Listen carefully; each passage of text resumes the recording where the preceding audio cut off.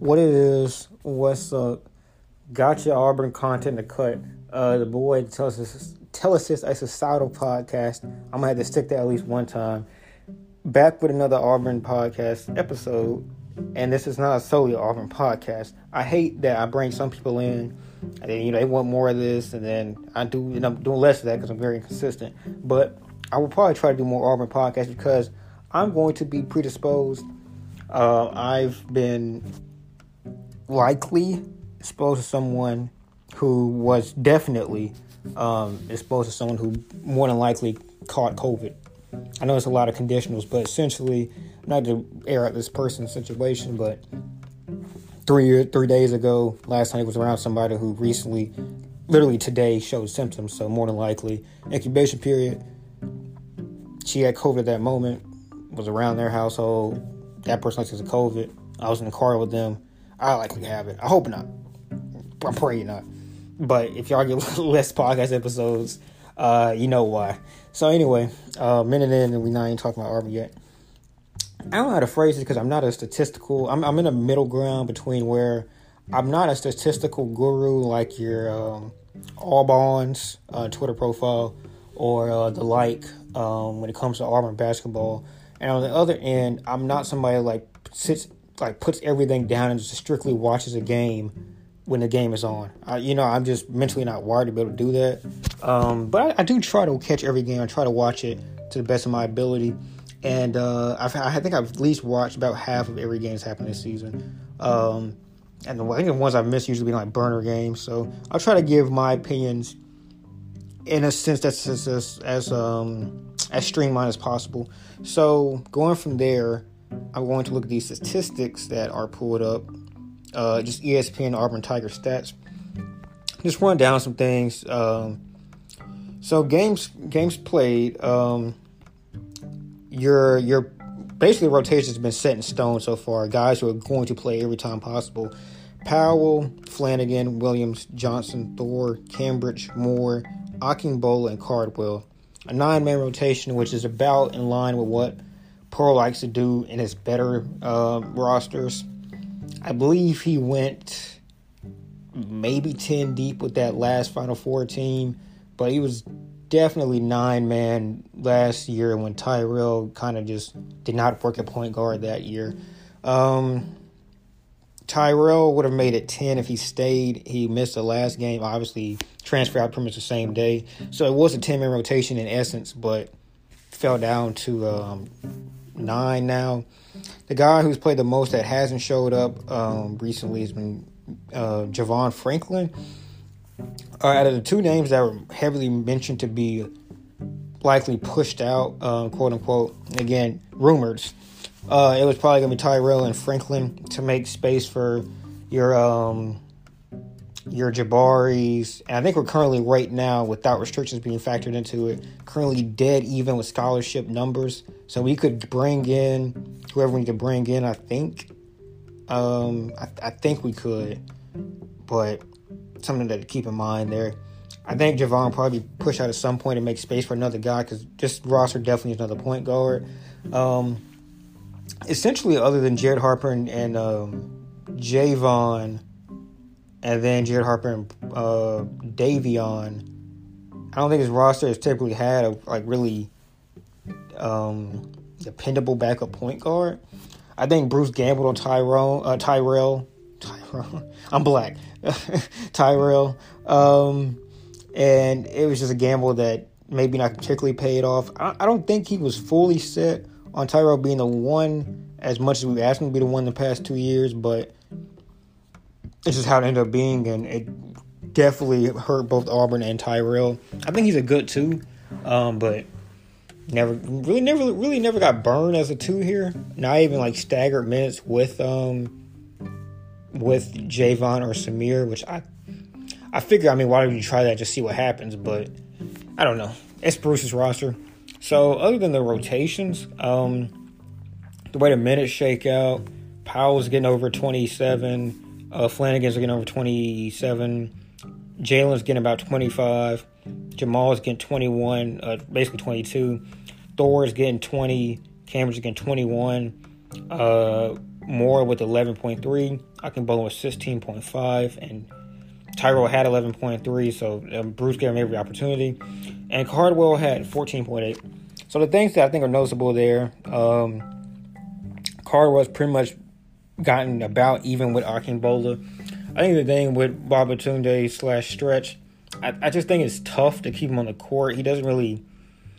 He's a good runner, a good rim runner. He doesn't have the greatest hands ever, which is a trait that a lot of Auburn guys just don't have. Not a great free throw shooter.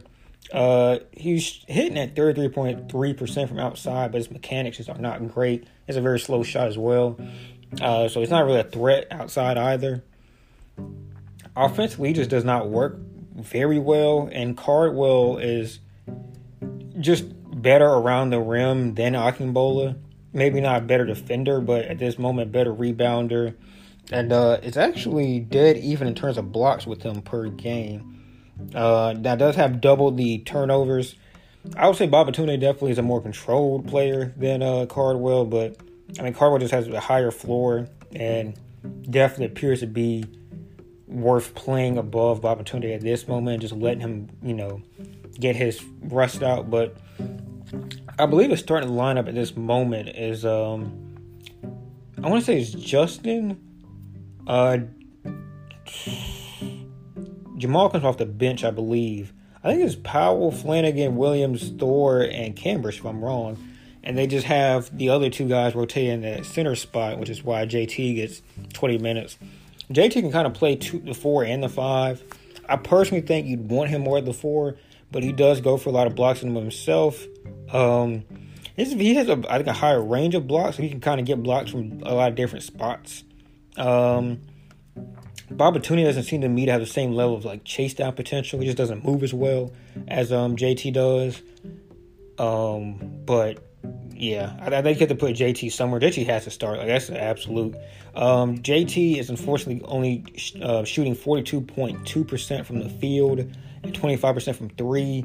But sometimes stats lie in that. I mean, anybody that has watched the game can tell that JT is a better 3-point shooter than Babatunde, obviously I'm not even looking at attempts per 3, but I think that's pretty well spoken. The things that really catch me looking at this is turnovers. And if you click here and sort by this, so Justin is averaging 22.3, which, I mean, consider that he's a leading scorer and a leading assist man and a leading rebounder, and is pretty much, I would imagine, having one of the highest usage rates in entire America for any guard, period. 2.3 isn't that bad, but two turnovers a game for Tyrell, who pretty much usually comes in the game and gets at least turnover off the bat. Was only doing 3.3 points a game. I was only doing 1.1 assists. Not the greatest. Not the greatest from him. Also, he wasn't a great spacer. And had a very low field goal percentage, to 25%. He somehow had the lowest period field goal percentage on the court. It just was not a good spot for Tyrell. Either way, I mean, we did not use him right, but at the same time, he couldn't do I feel like, simple things for a basketball player on this level. It just was not working out. But you go down the line, Flanagan, 2 turnovers, Thor, 2 turnovers, Jalen, 1.9 turnovers, Cardwell, 1.6, Cambridge, 1.5. A lot of these guys are not great at passing the ball either. So it's kind of a weird situation when you have negative turnover ratios pretty much across the board on this roster. Definitely some things that need to be probably checked out. I imagine if you want this to be a team that continues to succeed. Now, I will say Jalen is giving you about 2.5, and Flanagan is also giving you 2.5. So you are getting something at the forward spot in terms of pushing the ball. At this moment, pretty much most guys have deemed Flanagan the backup PG in effect, and Jalen the offense when it's in the mid or the half court and things are kind of sluggish. Usually the ball finds Jalen's hands. He kind of is playing that high post role that Okoro and Okiki did before him. He's a smart guy with the ball. Has probably, I would say, the best handle on his team outside of Flanagan and Justin. Off the top of my head, I can't think. Maybe I think I don't think Jamal's handled that much. I think he's kind of like just so tunnel vision-y. He just goes to the rim. He can't really pass out when he starts dribbling. So I'd probably say that Jalen has the third best handle on this team of guys that are like really getting minutes like that. So that's interesting, I guess, that those two guys are pitching in on assists as much as they are. Rebounds, going, I guess, well. Your guys that you kind of want to get a little bit more aren't doing the greatest getting the ball.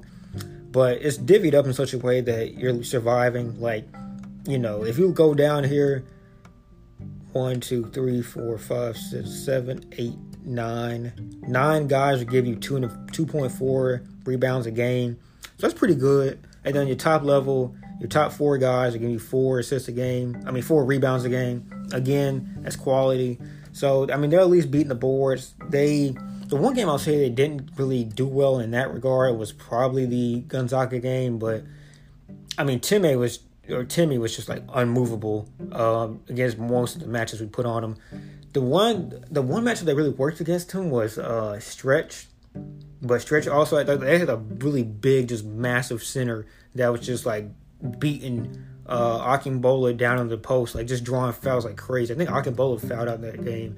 Either that he had like 4, but he had like 3 plus for the majority of the game. So he was just pretty much neutralized. But Timmy was just beating down JT and he was just like too fast for Cardwell. This is Cardwell's second game. He just was not, mentally up to par with Gonzaga.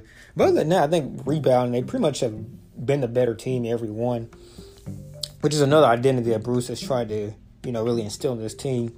So outside of statistics, I would say we look good statistically, considering that this is a volume three-point shooting team. There's not many great three-point shooters on this roster. We kind of knew that coming into it. This was surprises, definitely. Flanagan has been almost a 40% three-point shooter on a pretty high volume, I would say. Powell shooting at 51.4% for 3. His catch and shoot rate would be like in the 85th percentile.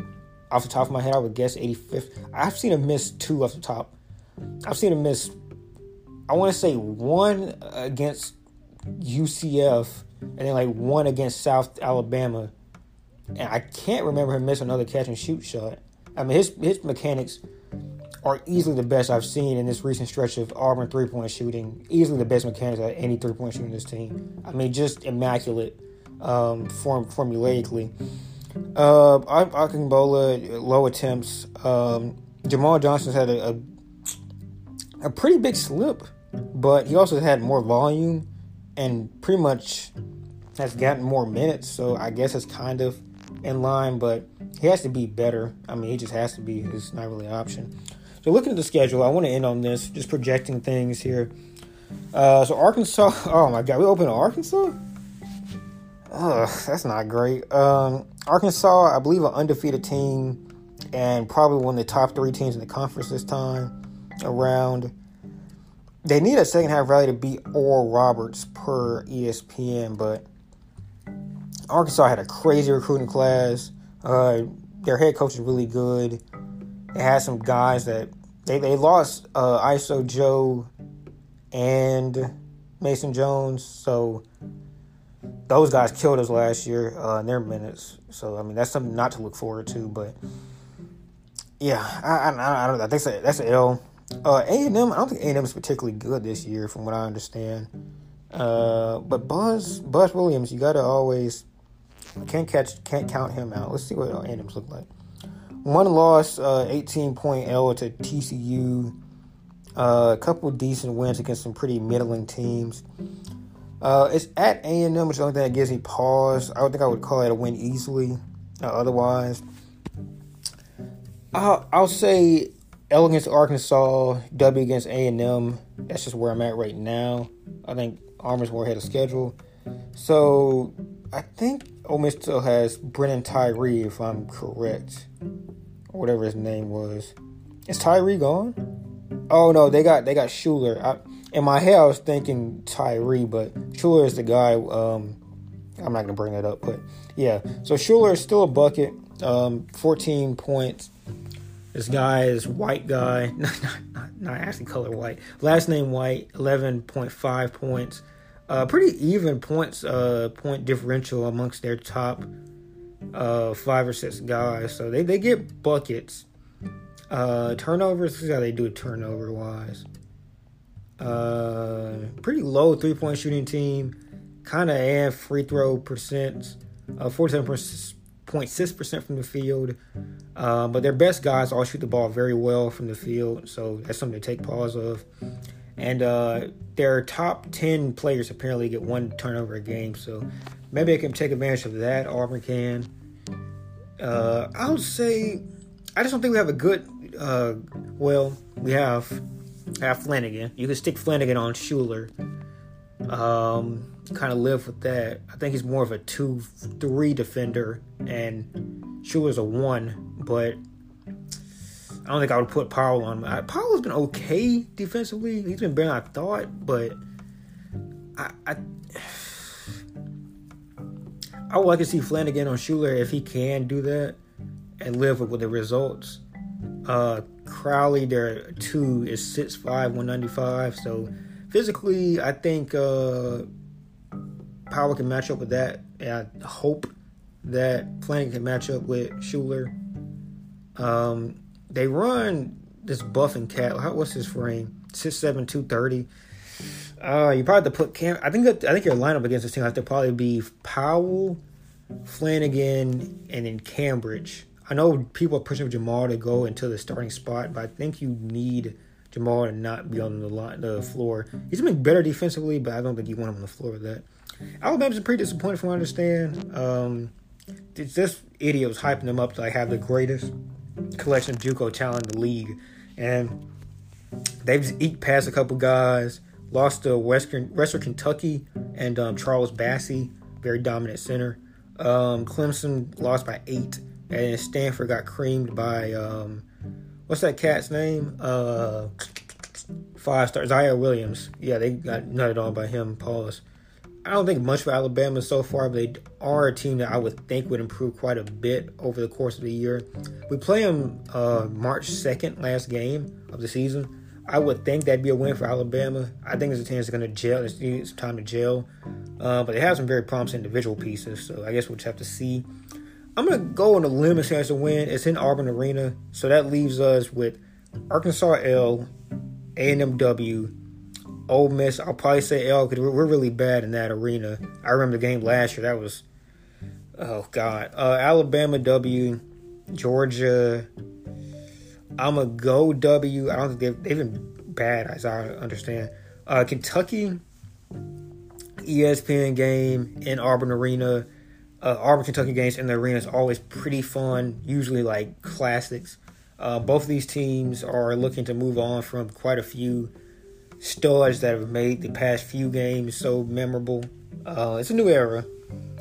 I'm going to take Auburn just because of how bad Kentucky is right now. They're not like getting blown out bad. They're just like on the cusp, but like so consistently on the cusp that maybe you just start valuing the talent a little bit less and less. Like guys like Devin Askew maybe have not been as good as some people thought. Guys like Brandon Boston have not been like top 3 prospects like some people thought. And I think Calipari's losing the team. He's definitely going to expose as a coach. Their offense is dreadful, even with several high-end level wings that are like legitimate talents scoring the ball. Unfortunately, they don't have a real point guard, I think, like a real facilitator. So that kind of hurts them, I think. But I think I'm going to go with a W Kentucky. So that gives us, it comes up in my head, Ark L, A&M W, Ole Miss L, 1-2, 2-2, 3-2, 4-2. So 4-2 of the next 6 games. Arkansas, I'm going another L. I just think they're a great team. 4-3. South Carolina, in South Carolina, another hard team for Auburn to play in their arena. Where are we feeling? Let me see their roster. Let me see what they're looking like. They've played 3 games to this point, and they have 2 L's. Only a 10-point loss to Houston, which is pretty decent. Houston's a good team, but a 16-point blowout to Liberty. I'm gonna go W. I'm gonna go W in this one. So 5-3, I think is where we're at right now. Missouri L, easily. That's 4-4. Well, no, 5-4, I think. 6-4. 6-4. No, 5-4. 5-4. We'll go 5-4. Baylor. We played whoa. We played Baylor? When did we play? When did we get Baylor in the schedule? I remember seeing like Davion against I remember posting this on the forum. Davion against Javon is what I wanted. Now I don't know if it's gonna actually still happen. I don't because of COVID and all that. If that happens, wow. I forgot that was a thing. But I do remember wanting to see Davion against Javon against Javon at some point.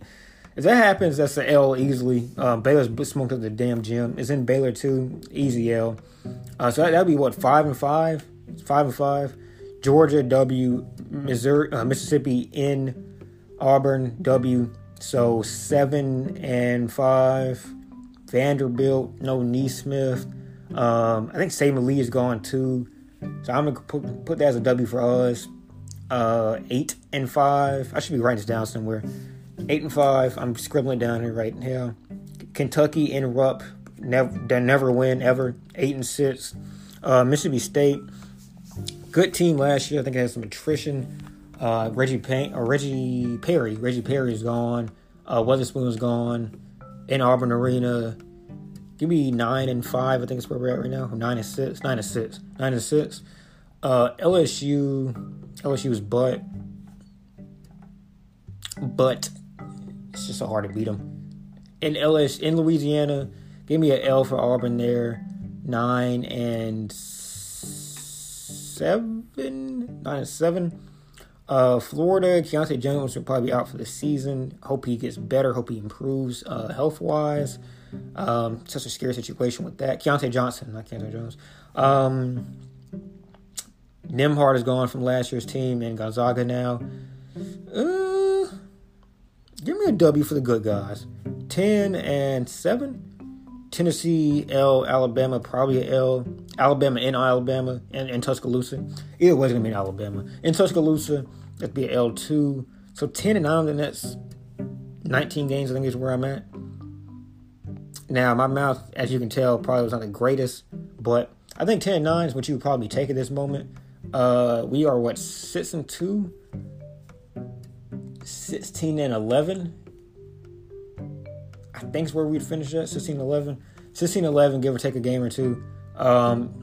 You take that. I would take that going to the season. That would probably put you about the 5th seed ish in this conference, maybe 6th seed. I would take that. I would take that, in my opinion. But y'all let me know if y'all enjoy this. I could definitely do a cleaner version. Just have been worrying about a couple other things, obviously, recently. Just pray for your boy. Hopefully it's not much. The individual that may have given me something is getting tested tomorrow. So hopefully she comes back negative. I'm just stuttering right now at this point. Negative. And I will be testing in a couple of days. Hopefully I come back negative. Peace. Enjoy your night.